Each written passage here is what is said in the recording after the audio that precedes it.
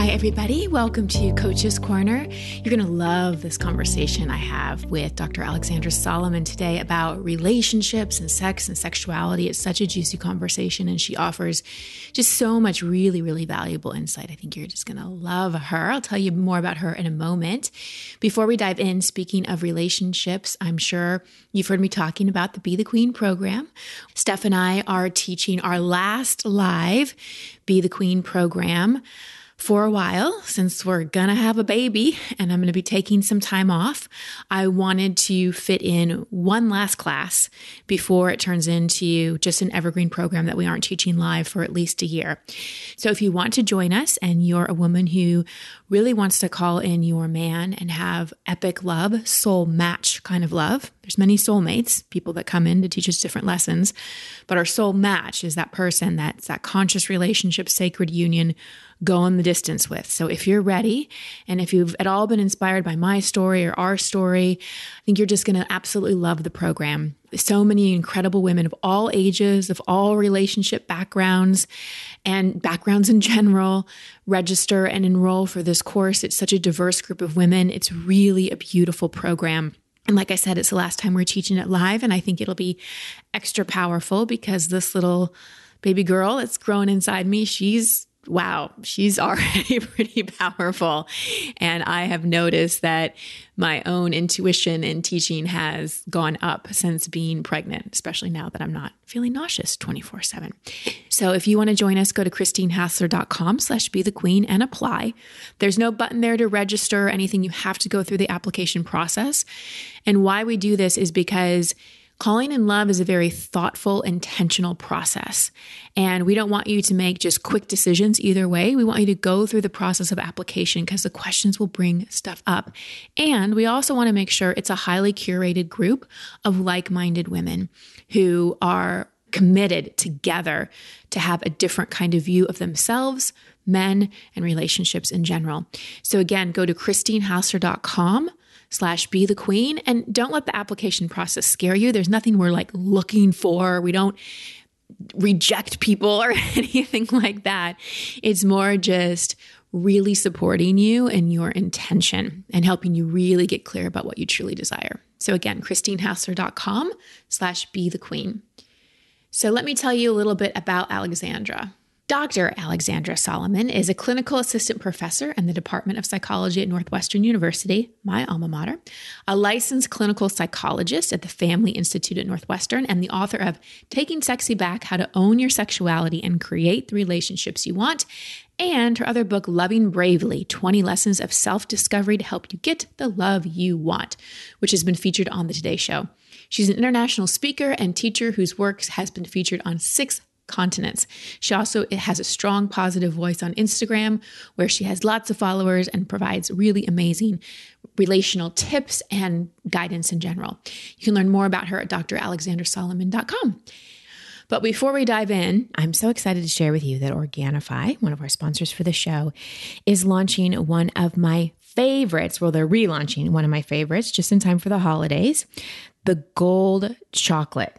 It's so good. It's the best hot chocolate drink you will ever have. So they're going to be relaunching it on October 19th and 20th.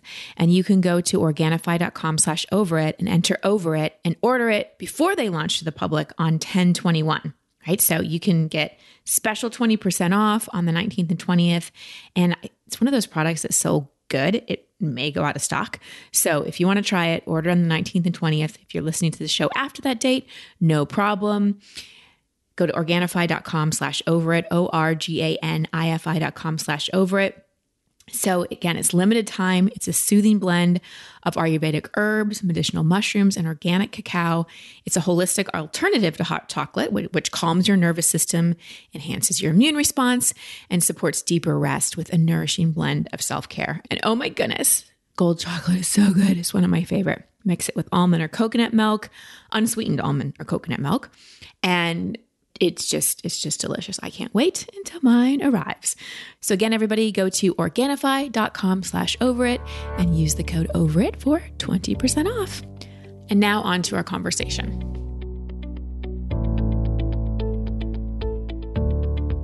Alexandra, welcome to the show. I'm so happy to have you here.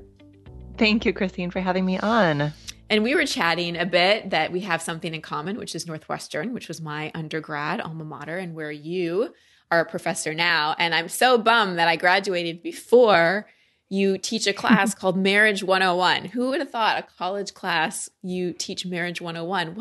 What do students learn in that class? And are a lot of students excited to take it? I wish the whole who would have thought thing was something we only experienced in the beginning, but unfortunately this class has not. I think there have been a number of universities that have reached out to me over the years to kind of check out our syllabus and see what they could create on their campuses, but this course remains pretty unique in that it is a class that sits really comfortably at the intersection of didactic and experiential learning. So students are, I'm teaching research, I'm teaching clinical tools, they're reading, materials that are relationship science based materials. And then they're also just working on themselves individually and in small groups. So we do traditional lectures and they write traditional papers, but they also are keeping a relational self-awareness based journal, and they're meeting in small groups and having different kinds of conversations about everything. A lot of it is understanding the families that they grew up in. So I have a very strong family of origin, psychodynamic family systems lens. So they're really understanding their early experiences and how those shape their expectations of love, sex, and intimacy. It's a blast, and I am so grateful that this year will be our 22nd year teaching it. Oh my gosh. And I just cannot believe that we don't teach this everywhere. We do. Let me tell you how many times I use the Pythagorean theory or whatever that thing is called. I can't even pronounce it. Or in Texas growing up, we had to take a year of Texas history. So we took a year of world history and then a full year of U.S. history and then a full year of Texas history. It's like world history and Texas history got the same amount. But I never learned anything about my emotions or, as you call it, relational self-awareness or any of that, because I love that you're teaching this. And everybody that listens to the show knows that I have a very heavy family of origins slant. Like anytime anyone calls in, it's like, okay, tell me about your mom. Tell me about your dad. What was your home life like? Did you feel safe? And it all comes back to that. And here's a question for you. So do you think it's possible for us to really heal, transform, have the relationships and lives we want without looking back at our family of origin and unpacking that? I love that question. And my answer is a really clear, resounding no. Mm-hmm.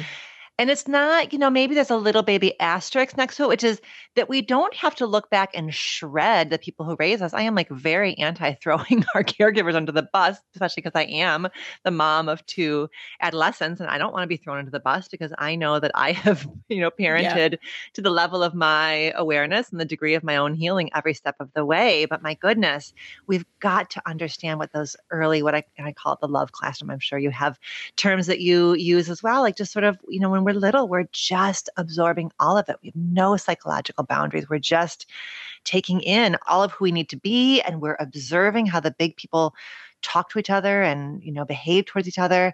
So we don't have to do it in a, way that feels disloyal or cruel, but we sure need to understand it. Do you agree? A 1,000%. Yeah, 1,000%. I truly believe that. I always make the joke that people have asked me in the past what my type is when it comes to dating. I'm married now, and I say, well, line up every man I've dated or been engaged or been married to. And I've had, three engagements, and I'm on my second marriage. So one failed engagement, one divorce, and now I'm with the love of my life. But I line them up, and there's not a type. It's not like tall, dark, and handsome or athletic build. It's whatever issue I was working through at the time. Like, oh, that was my mom's stuff. Oh, that was my dad's stuff. Oh, that was my 14-year-old who boys didn't like her stuff. That was my insecurity. That was... I can look at every single one and go, oh, that's what I was working out. And I believe that family of origin doesn't just impact relationships, it impacts everything. And that's why when I became a coach, I had to go back and get training in psychology, because I was like, I can only take people so far. Goal setting and visioning and manifesting only goes so far. But if you never felt safe as a child, good luck feeling like you can pursue anything as an adult. That's right. Yeah. I love the way that you would give your relationship history through the lens of who you were, the parts of you that you were attempting to master, heal, integrate, and understand. Because that really is where the rubber hits the road, right? Like when I'm sitting with a couple, our couples therapy can only kind of progress as quickly as people are willing to kind of hold up a mirror, right? And that when you're in an intimate partnership, it is so easy to point the finger, right? It's so easy to look at if my partner would just, and, I had to end this relationship because they wouldn't or they couldn't. And it's so much more courageous, more intimacy promoting to be willing to say, okay, and what does that activate in me? Like, what is that part of me that gets so stirred up when you know, say it this way instead of this way. Yep. So it's a more difficult way to be. It's the more humble way to be. And it doesn't mean that we let our partners off the hook. I think we can still, sort of say like, when you do this, I feel this way, but we have to leave ourselves in the equation, right? Absolutely. And that was a big lesson from my first marriage. I got married at 28. I didn't really know much. I just really started on the path of personal development. And one of the main reasons it didn't work, well, first I could have used your class in college. That probably would have helped a lot. And I can't believe it was there for a year that I was there and I didn't know about it. I've only had a time machine. But anyway, I made the mistake of looking at what my partner needed to fix, looking at what I thought he needed to heal, looking at what felt like it was his issues. And I wasn't pointing the finger enough at myself. I was doing my own personal development work, but I wasn't looking at how I was playing into his patterns. And that's been a big thing in our marriage now, is that one of the agreements we have is we're willing to call each other forward, but not without looking at ourselves first. Oh, I love it. I love it. I love it. I can imagine sort of the young 28-year-old Christine who likely thought that I think there's something, as you were describing that pattern in your first marriage, I was thinking about how much it fits with how you were socialized as a woman, very likely, right? That it felt loving to be pointing out to him his growing edges and what he needed to work on. I think that so often we as women are taught to exit our own lane in order to, like, under the auspices of it's caregiving. Like, right. This is how you love somebody, is you're just cheerleading for them while also pointing all their stuff out to them. Like, it's very complicated. I think there are lots of, for all the difficulties, I think that men oftentimes bring in their own, obviously, set of challenges into couples therapy or coaching work. But I think that is very often the work that I'm doing with women is just inviting them to just focus on themselves, because it's so easy. We are so wired and taught to kind of like vibe or orient ourselves off of his mood, his challenge, his needs. Yep. And I think even if we look at sitcoms and some TV, there's a lot of emasculating.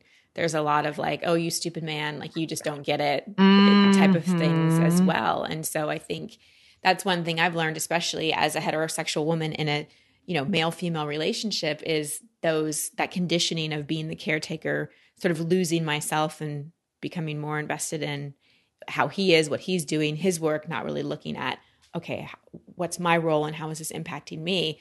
But then also going into he's doing it wrong and trying to get him to change by emasculating him, which works every time. I mean, that's just so effective. They love it. Really opens them up. They're like, let's go to therapy now and talk about my feelings, because you're making me feel. It also makes the sex that much better. Oh, so much. Yeah, because we're super feminine in those roles. So yeah, we just kind of fall into these patterns, and we need, as you call it, relational awareness. And I should probably back up and ask you, what do you define as relational self-awareness? Because I've heard of self-awareness, but relational self-awareness adds a whole nother level. Yeah, this has sort of become, it's sort of the hub of all of the work that I do. And in part, I created it out of necessity. I mean, certainly my own necessity of my own therapeutic work. And I've been married to the very same Todd Solomon for over 23 years. And we've had maybe 5 to 7 marriages within this marriage. Yeah.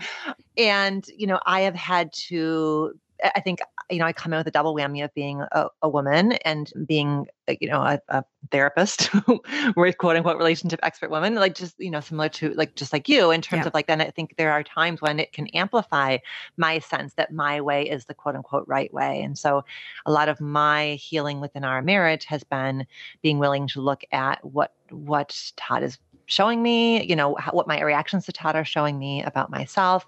But then also relational self-awareness comes from the fact that I stand in front of a lecture hall of 100 students who have radically different stories, radically different templates for relationship, radically different expectations and beliefs. And so I can't teach about relationships from a top-down kind of a way. So I've had to locate the class, within each individual student so that it's a journey of understanding the self in the context of relationship. And so that's where this idea of relational self-awareness comes from. It's this ongoing, curious and compassionate relationship that we have with ourselves that becomes the foundation for a healthy, intimate partnership.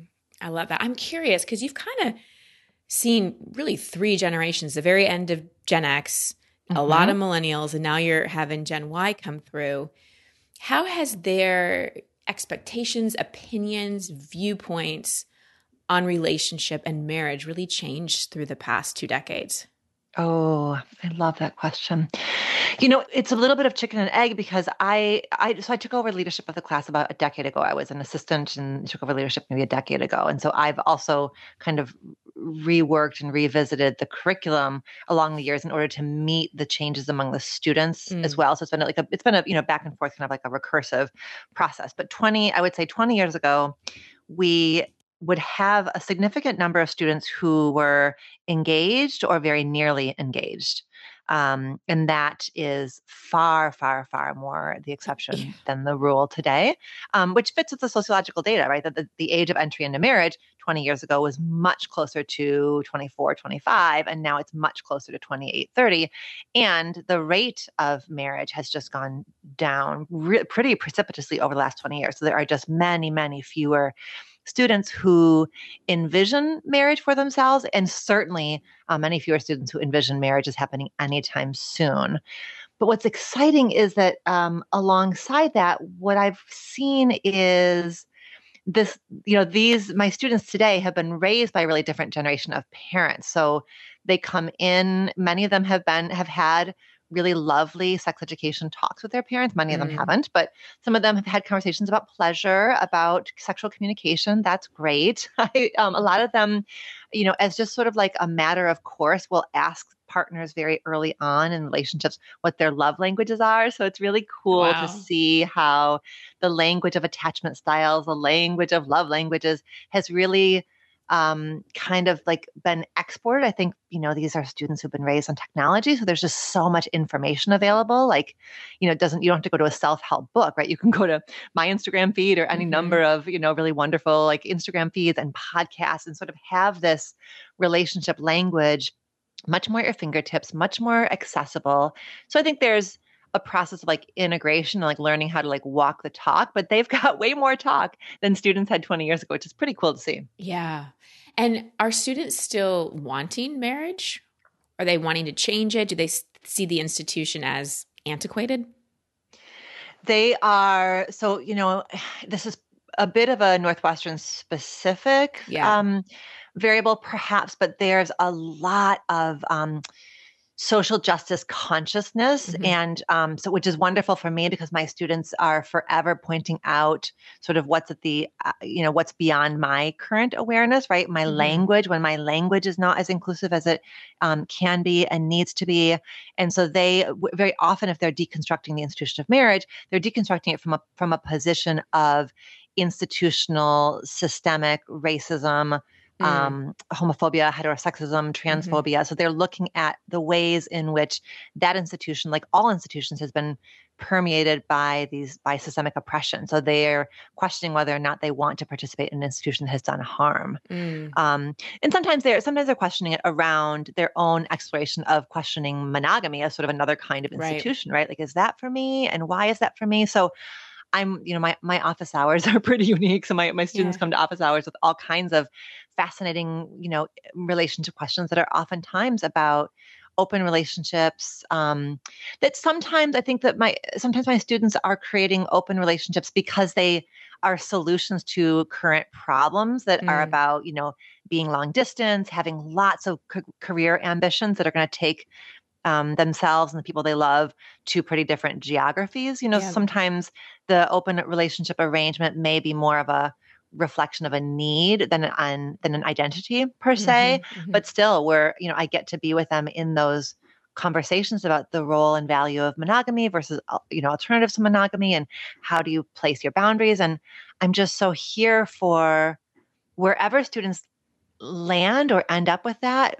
I'm so here for the conversation, right? Because in having the conversation, students are like feeling their way into what works for them and why, and what they're going to claim, like with intention rather than just like reactively, because that's what everybody does, says.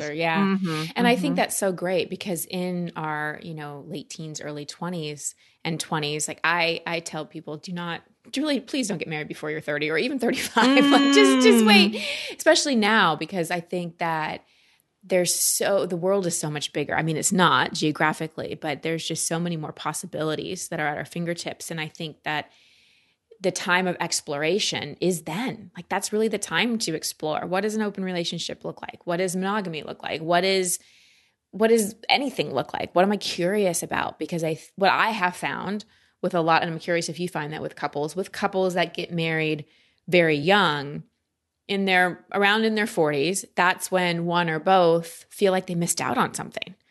And they want to go and explore. They want to spice things up, or they want to experiment with an open relationship because they feel like they never got that. So do you think that's a symptom of a deeper issue, or do you think humans really need a time relationally and sexually to explore and be free and live outside of the expectations and norms? Yeah, I think that I just really avoid being particularly prescriptive, because I don't, it just doesn't really, it doesn't land for me. I certainly want, I spend a lot of time in the course and then in all of the, the books I write and Instagram posts and blogs and workshops talking about really, really good endings, because I do think whether somebody sets out to forestall a marriage until age 30 or 35, or if life just works out that way, people are pretty likely to live more than one love story. So I want people to know how to leave people better than they found them, and how to integrate loss and how to take lessons away and how to, but and maybe, my lens is certainly shaped by the fact that I have been, making out with the same dude for over 30 years. You know what I mean? That. So like so we've had, and I think that I can just feel the ways in which we are different with each other and to each other and have grown inside of this relationship. So I just try to avoid the betters and the worses, but I certainly do think that if you're, when people partner up young, as Todd and I did, it just means there's that much more responsibility to grow together, to attend, to like sort of, and I mean, I love that we get to like, whatever, go to University of Michigan, and like walk around the campus and be like, remember this. I love that. That history he has is so amazing. much of my history inside of him. And I, and likewise.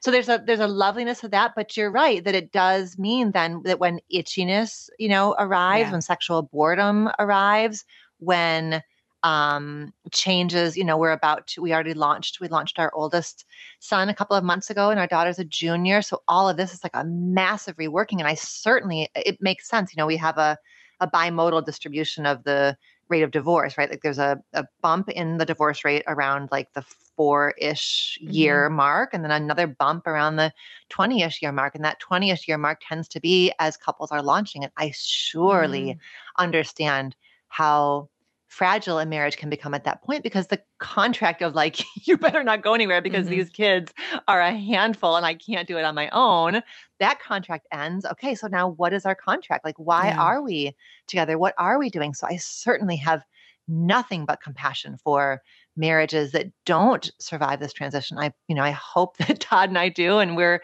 working to ensure that we do, but it's not effortless by any stretch of the imagination. Well, you said something that I so resonate with, which you said a couple of things. You've had 5 or 6 different marriages, and that you've made this commitment to grow together. Because what I see as the deeper issue when couples get super itchy is that they haven't really grown together. They're not different people, right? They're not becoming enticing and alluring to each other because they've just kind of gotten in a rut. And what I have found is that couples that can grow individually and have their own interests and passion and really work on the relationship and grow together. And I definitely want to talk about the sex piece in that. Then it's like, oh, wait a second. I don't necessarily need another person because I've got a new person right in front of me. Yes. Right. Uh-huh. Yeah. Yeah. That, you had named a moment ago this idea of like, what am I missing out on? And that is just, I mean, it's so real. It's such a real feeling. And I think that's part of, I experience it again and again. Like whatever we choose in our life means that we're not choosing something else, right? Right. Every choice involves an attendant grief. Always, always, always, always, always. And so I think and it's scary. It's so scary to choose, because to choose this person means I'm not choosing all these other people. And even even in an open relationship, right? I mean, I suppose there are some people who have like complete relationship anarchy. So there is no, there aren't really a lot of kind of boundaries, limitations, but even within consensually non-monogamous or disclosed non-monogamous couples, there are agreements and parameters, so it's not, but that's part of like I don't know, like existential pain of being human is like, I can't live every single life, at least not in this life, and that's just, that is just to be, my sense is that is just to be like kind of carried rather than resolved, I mean, I feel it around geography, like, oh, living here means I'm not living there, right? Doing this means I'm not doing that. It's just, that's just real and to some degree just not fixable, right? Just, yeah. Yeah. You reminded me, my husband and I had a conversation this morning. We're expecting our first child in March. And it's a whole new transition. And we were just both sad. And we had some guilt about being sad. And we have an agreement that we just, really speak openly and honestly. And what came up for both of us was grief. Like as excited as we are, we're also both individually grieving different things. He's grieving freedom in a lot of ways, but he also knows like it's a certain construct of freedom. I'm grieving, phase of my life, my body being different, like all different kinds of things. And it's like, wow, we can be really excited and super grateful and feel super blessed. And we can really be aware of our grief in this, because by saying yes to having a child and stepping into parenthood, we're saying no to other things. And we made that conscious choice. And there's some things we're giving up. And I love that you are presencing this, because that whole like, you can have it all kind of thing. It's like, okay, sure. Depends on what you describe as have it all. But the nature of making choices is, if I'm eating vanilla ice cream, I'm not eating chocolate. I've made a choice. And I think in marriages, sometimes we're afraid to talk about what we may be grieving or what we may miss, because we're so afraid our partner's going to take it personally. And so we keep a lot of that inside. Yes, that's right. That's right. And the stuff that feels too dangerous to name or too shameful to name, it doesn't go away, right? It doesn't go away, and it tends to kind of, in the worst of scenarios, kind of take on a life of its own, because we start, and I love, just for you to name this on your show, that, as the two of you prepare for this baby, there's a grieving of, right, that just being a little, just being a little twosome. Like that is it is a grief, and it doesn't take anything, and it's not personal to this baby. You haven't even met this little baby yet. It's not personal. It just is. And I think that's, the ability to sort of not take these things personally is hard. And it's so important also that the two of you can say it to each other, because then it doesn't become shameful, and it doesn't mean, I think so often when there's grief, what we do is we say, that must mean I've made the wrong choice. And we can start to really spiral and like scare the shit out of ourselves, Right. So, or if he's grieving his freedom, that means he doesn't want to be with me. He wants to go and, be free and be a bachelor again. And that's one of the things I'm really mindful of in my relationship, well, just in life in general, is there's what's happening, and then there's what I make it mean. And what I make it mean is going to impact how I feel about it more than actually what's happening. And that's been so key in terms of relational self-awareness for me, because I love that I have such honesty with my husband, and especially for a masculine man to come to me with his feelings and be able to articulate them like that. If I go into fear, well, what does that mean about me? And I'm pregnant. And how is this affecting me? And like, if I go into my fear and shame, then that's just going to shut him down and that's going to affect our intimacy. And that was one of the things I learned from my first marriage is that, to really invite that vulnerability, I have to be careful not to attack or shame if I, because I'm scared. Yep. Yep. Yep. Yep. Right. When we get the thing that we say we want, can we just like breathe into it and contain it? And yeah. I was going to say, point, I just want to like put a big ol' spotlight on about the meaning that you make out of his feeling and not taking it personally. When I was talking about like how I could shame him or shut him down. Yeah. Oh, I know what it was. Yeah. It was that I imagine it's helpful also, when he says there's a piece of me that blah, blah, blah, and there's another piece of me. Like when we talk about ourselves and like that language of like a part of me, a piece of me, like that within us, right? Like as Walt Whitman said, like we contain multitudes, like just trusting that we contain multitudes. And there's a part of me that feels like this. And there's another part of me that feels like this. That's really freeing because we don't have to foreclose on just one truth or just one reality. We're especially around this the transition that you all are about to go through of bringing a baby in, the transition that Todd and I are going through of launching these babies. We have to be able to hold on to multiplicity, like that there are lots of things that are true. I'm so proud of what our son is, doing off at school, and I miss him horribly. I love there's a little bit more space for Todd, and I'm a little scared. What are we going to do? What if we get bored? What if? So all of those things are real, and no one truth is the entire sum total of it. And it's so helpful when you can talk about that with your partner versus having to just think about it in your head. And to have agreements of like, okay, we can talk about the what ifs and we can talk about the fears. And it doesn't mean one of us is leaving. It doesn't mean we don't want to be with each other. It just means that this is a safe place to talk about it. And that's been key for me in this relationship. Yes. But it's hard. I was thinking about, what's been hard for us in these conversations lately is that Todd we're not having the same experience. He is, what he describes to me is that he's ready for like lots and lots of togetherness. Like he doesn't get, I need more space and more alone time than he does. Like he is just like, kind of like, are you ready now? Want to hang out now? What do you want to do now? And it's so like, that's so beautiful. It's such a cool quality about him. And I need to like not feel guilty that I'm different and give myself permission to step away. And I need to remind him it's not anything offensive about him. It's just for whatever reason where I am right now, I just need quite a bit of alone time and quite a bit of space. Has it always been like that in your dynamic, or has it been something that has evolved over time as you've gone through different seasons in your life? Different seasons. He says like, he'll be like, in this particular decade, I liked you more than you liked me. And in this decade, you liked me more than I liked you. So I think it kind of ebbs and flows. I love that. Well, I want to talk a little bit about sexual boredom and some of the ways. Well, first, if we're feeling, disconnected or not satisfied or have concerns about our sex life and relationship, that can be a touchy subject to bring up with a partner. Do you have any tips for how we can start approaching that conversation? Yeah, I think this is really important and troubling. And, we were talking before about the sort of absence of relationship education that we get when we're younger. And there certainly is a horrifying absence of really high quality sex education that most of us got when we were younger. Like maybe we learned like sort of some basic anatomy and some like basics, but we don't ever really learn about like sexual communication. And we certainly don't learn sex is sort of like couched as like a public health matter, which it is, but it's also profoundly like emotional and relational.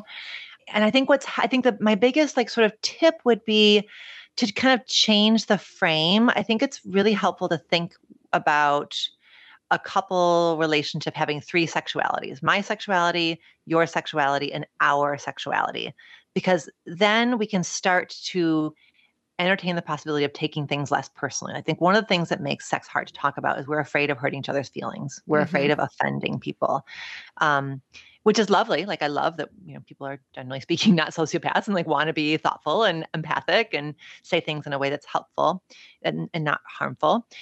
But I think it's a different conversation when we come at it from the perspective of like, I have a sexuality and you have a sexuality. So if that's the sort of like foundation or presupposition for this conversation, then of course I'm going to have to ask you for certain things or give you feedback, because how the hell would you know? And like, you need to get to know my sexuality and I need to get to know your sexuality. And by the way, they're both moving targets. They're both like sort of fickle and sensitive to stress and medication and energy and context.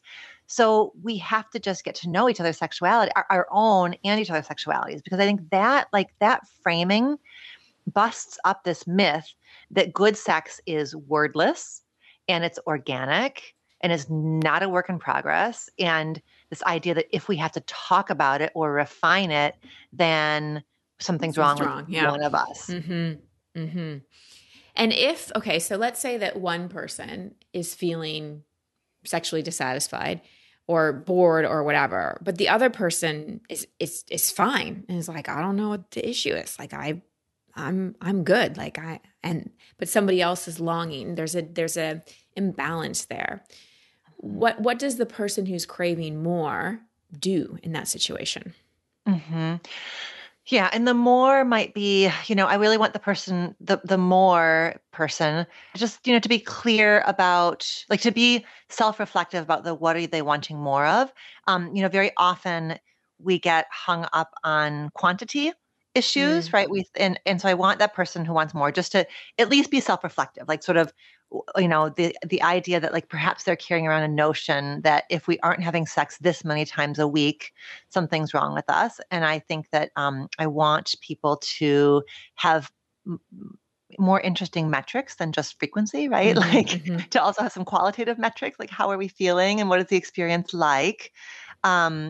And then it may also be that sort of wanting more might be like, is it wanting a bit more like variety? Are there some particular kinds of like behaviors or experiences that you're wanting? And if so, like the question really becomes like, how do you invite your partner in? So your partner is saying like, I'm fine as we are. So then the more partner needs to kind of not like drown in shame, right? Like, well, then what's wrong with me that I want more? Am I a nympho? Am I crazy? Is something wrong with me? Am I a sex addict? God forbid, just the more is, in the best of scenarios, the more means that you get to possibly be the leader or the inviter of a bit of novelty and play and creativity. So your job then is, or your invitation then is, to figure out, how do I entice my partner, right? How do I kind of invite them, like titrate? I want my partner to feel safe, and I want them to feel like there's buy-in. And I'm going to have to perhaps be a little bit of the leader here, So that's the way that I want it to go, where then the person who is the less partner feels proud of themselves, like when they expand their own sexual horizon or stretch a bit. I want them to feel really proud of themselves that they showed up in this way because they love this partner so much. And I want the more partner to be like, damn, I love that you would trust me enough to kind of, enter into this like space we haven't been in before. So that there's a lot of like respect for each of those positionalities, because there are challenges in both. It's hard to be the more partner, and it's also hard to be the less partner, right? To be the one who feels like they're constantly like the brake pedal, or the one who like is afraid of being perceived as like prudish or flat, or, so there's just, I think the person in each of those roles needs and deserves a lot of empathy and validation as we're inviting some change and some novelty and some experimentation. And everything gets to be an experiment, right? A lot of experiments go poorly, but if you're on the same page, and it's sort of like, okay, so we're not going to be trying that one again. That was kind of that was messy. Let's not do that again. But I'm curious your thoughts and how you. Well, I completely agree. I think that, what I see with couples, especially when it comes to sexuality, as the biggest thing that takes them off track is shame and blame.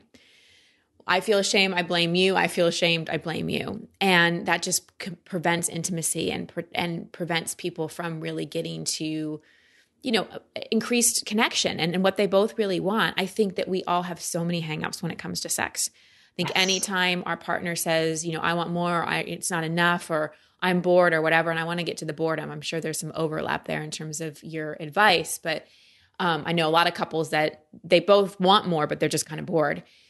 But back to the shame piece, we just all have so much sexual shame. And anytime there's a conversation about it, or we feel confronted, or we feel like we're not giving our partner what they want, I just think it hits all of our shame stuff. So, when I'm working with couples on this, I'll work with them together, but I also will work with them individually because there's a conversation about their sex life. And then there's a conversation about, okay, body shame, past sexual experiences. Is there any trauma here that we're still dealing with, to really get that shame so that they can actually hear each other? Because the conversations about sex can be so confronting and can hit people's, deepest, darkest shame pieces that they really just can't hear each other, and all the defenses come up, and we're not turned on and open when we're defensive. At least I'm not. The last thing I want is sex when I feel ashamed.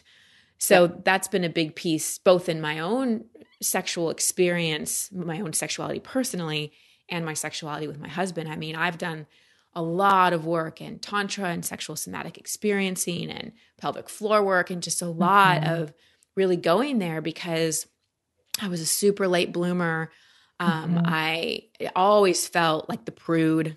I never felt like I was good sexually. So I had a lot of judgments wrapped up into that. And that was something I really committed to working on after my divorce, so that now in my marriage with my husband, when sexual conversations do come up, I'm able to stay pretty present in my body and not time travel back to past experiences or abuse or any of those things. And I notice the difference because I can actually hear him without shutting down, and hear his requests, and kind of remind myself, like, we actually are on the same team here. We both want better sex. Like, we both want more intimacy. Like, this isn't an argument. We're not like running for different positions here. But I know that without doing that work around my own shame and my own inhibitions, it would be really hard for me to be present in some of those conversations. Absolutely. Well, you're highlighting so many really important things. Like, the first one is, it's really important for listeners to know that when it feels like our partner's voice is like Charlie Brown's teacher, like the wah, like, that's when we need to pause. Like, that's our body telling us that we are too flooded to be present. And I think that you are, the other thing that you are, and so it's really important. It's important to not try and stay in conversations, not push through flooding, because that's like, it's a, what family therapists would call like an isomorph. Like, to stay in a conversation when you're not fully present is a parallel to staying in sexual experiences when we're not fully present. So in both those scenarios, we're just kind of showing ourselves again and again and again that our presence doesn't matter, right? We're sort of like, like in some ways, like abandoning ourselves and sort of saying that presence doesn't matter. So I love that you're highlighting that. And I love that you're highlighting that, like,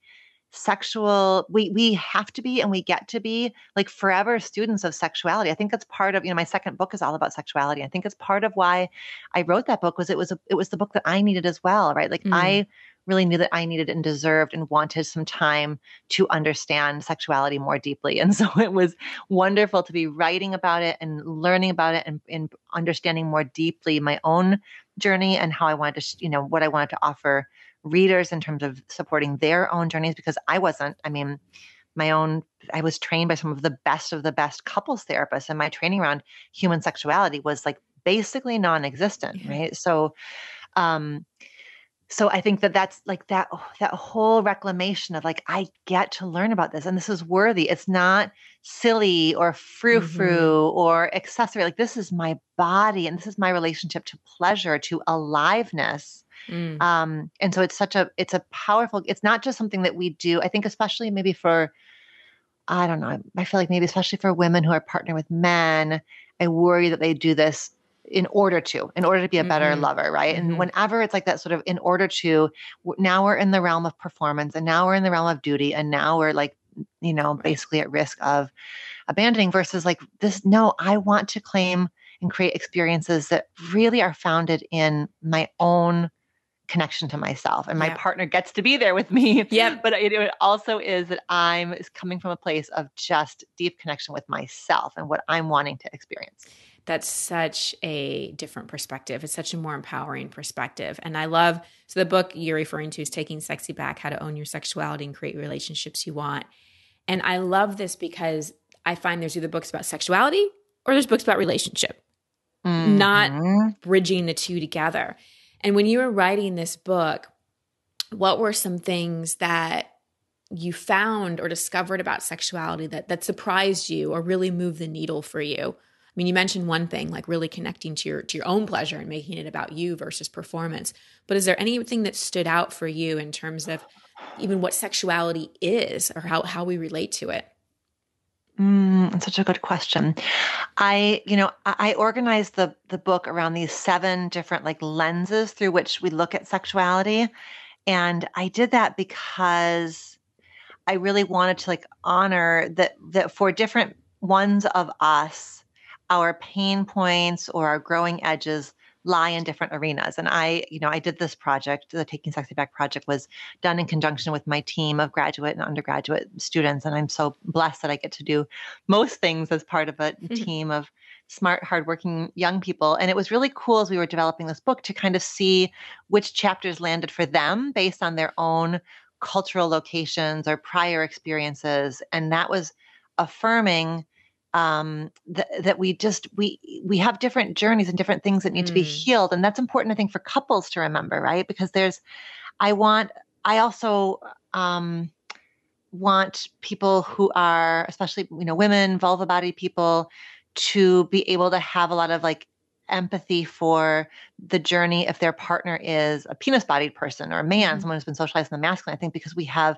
such thin narratives about men and sex, right? Like our sort of like cultural narrative is that men always want it, right? And they're, they only want one thing, and it's just and it's so not that. And when it is that, I mean, first of all, it is unfair to the complexities of men. It creates a condition then when a man is struggling with his own sexual desire or his own, like anything that has to do with his own, like quote unquote performance, like what's happening with his penis, it just creates the conditions to make a painful situation even that much more painful. So it's, I think that was the biggest thing, was just this recognition of how profoundly gendered all the stuff about sex is. For sure. I mean, that's, in coaching men and working with couples, it has opened my eyes so much to the insecurity that men feel and the performance and how their own sexuality and their own pleasure is often totally interrupted by just focusing on performance. So I think that, both, whatever gender we identify with, like getting that pressure of performance off of us and really moving into feeling, because what I have found, in my own journey with sexuality, is that I wasn't really embodied. I was having sex with my head, not my body, 100%. And sure, my body was participating somewhat, and there'd be some pleasure, and you push that lever, that feels good, but it wasn't a full embodied experience, and my body wasn't really leading. So getting into my body and becoming embodied and allowing my body to leave rather than my head, like, is this good? Like, is this what he wants? Is this feeling good? Just getting out of that performance, doing it right, has been so liberating for me. And I think that a lot of us, that's a rite of passage that a lot of us go through, is moving from that head-based, performance-based to that more somatic, embodied, feeling-based. And that requires, being willing to be open emotionally too, because I found the more emotionally intimate I am with someone, the more sexual pleasure I experience, because there's a degree of safety there that also allows for greater expression. That's right.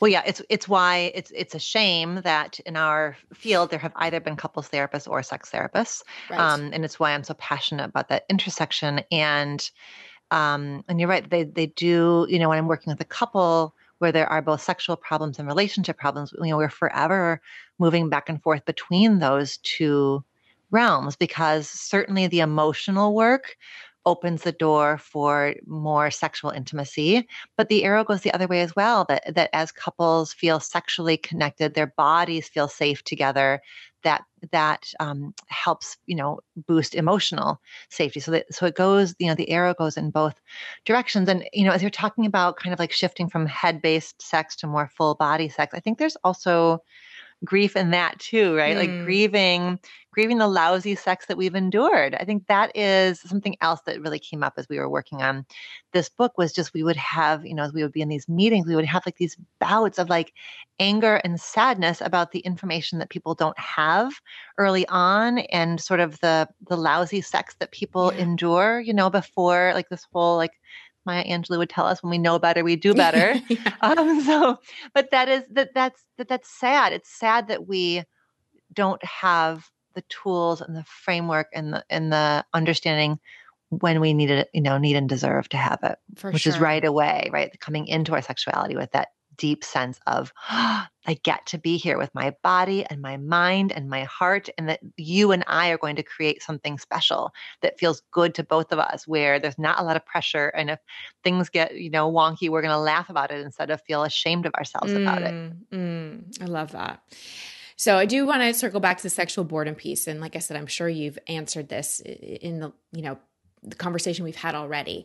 But for people that, their relationship is, good, they have a great, friendship and connection, there's affection, but they're just kind of bored in their sex life and they don't really know what to do. What are some steps that they could take?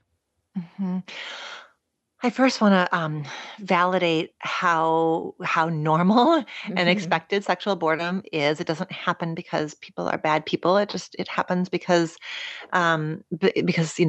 life is complicated and messy. And then also this pandemic, right? We are now 19 months into a pandemic where, for many of us, our worlds have gotten very, very small. There's a lot of couples that are, under the same roof far, far, far more than they have been, who are doing work and family life, and everything kind of in the same, like within the same four walls. And so for some people, they have actually, the stress of the pandemic has really boosted their sex lives, because stress, for them, sex is a great stress reliever. And so they have experienced kind of an uptick in their sexual desire. But the research is showing that the vast majority of people have experienced dips in libido around the pandemic. It makes sense, right? Like there's Justin Garcia, who runs the Kinsey Institute, said, like, two antelopes will not have sex in front of a lion. Like when we are worried about our lives, our safety, our, livelihood, our loved ones, when we are grieving the loss of loved ones, as millions and millions of us are, like when the stress is that real and when things are that life and death, sex tends to fall down the list of priorities. So part of sexual boredom may just be, it's really hard for me to get started, to get my energy going. And so I want people to have a lot of permission to just invite in whatever feels good. Like, what do I want? Like, just starting with the senses, like just going with the five senses and what would feel good to my five senses, and how might I invite my partner in, so that it doesn't have to be, especially for people who are heterosexual, sex equals penis in vagina intercourse, that leads to one or more orgasms, and maybe we get to have, especially during this time, just a big menu of possibilities of what we might count as sex, like what might count as that kind of an experience. And so then we're less likely to get bored if we've got a menu of things that we could play with or experience. And it requires, if we're under the same roof, we may need to have some rituals that like convert us from, sharing a co-working space to being lovers, So there's just more intention, like sexual boredom. When we're experiencing sexual boredom, we're being invited into mindfulness and intentionality. And so those are some of the thoughts that I have about, how to address that. And I want to address it just obviously by normalizing it and validating it first, because boredom gets scarier and bigger the more we start to panic about it. That's so true. It's so true. And I think that we definitely don't have creative solutions when we panic about it. I love the no antelope wants to have sex when a lion is watching. It doesn't feel safe. And if we're feeling panicked and we're feeling like, oh, this is a problem and this could be the end of us, and everybody else is having sex and we're not, then it's going to for sure create more distance, because we're not going to feel safe and we're going to feel like something's wrong with us. And like you said earlier, there are seasons. There's seasons in a relationship. There's seasons in a marriage. There's seasons in our own sexuality. There's things that we go through hormonally or emotionally or chemically that happen.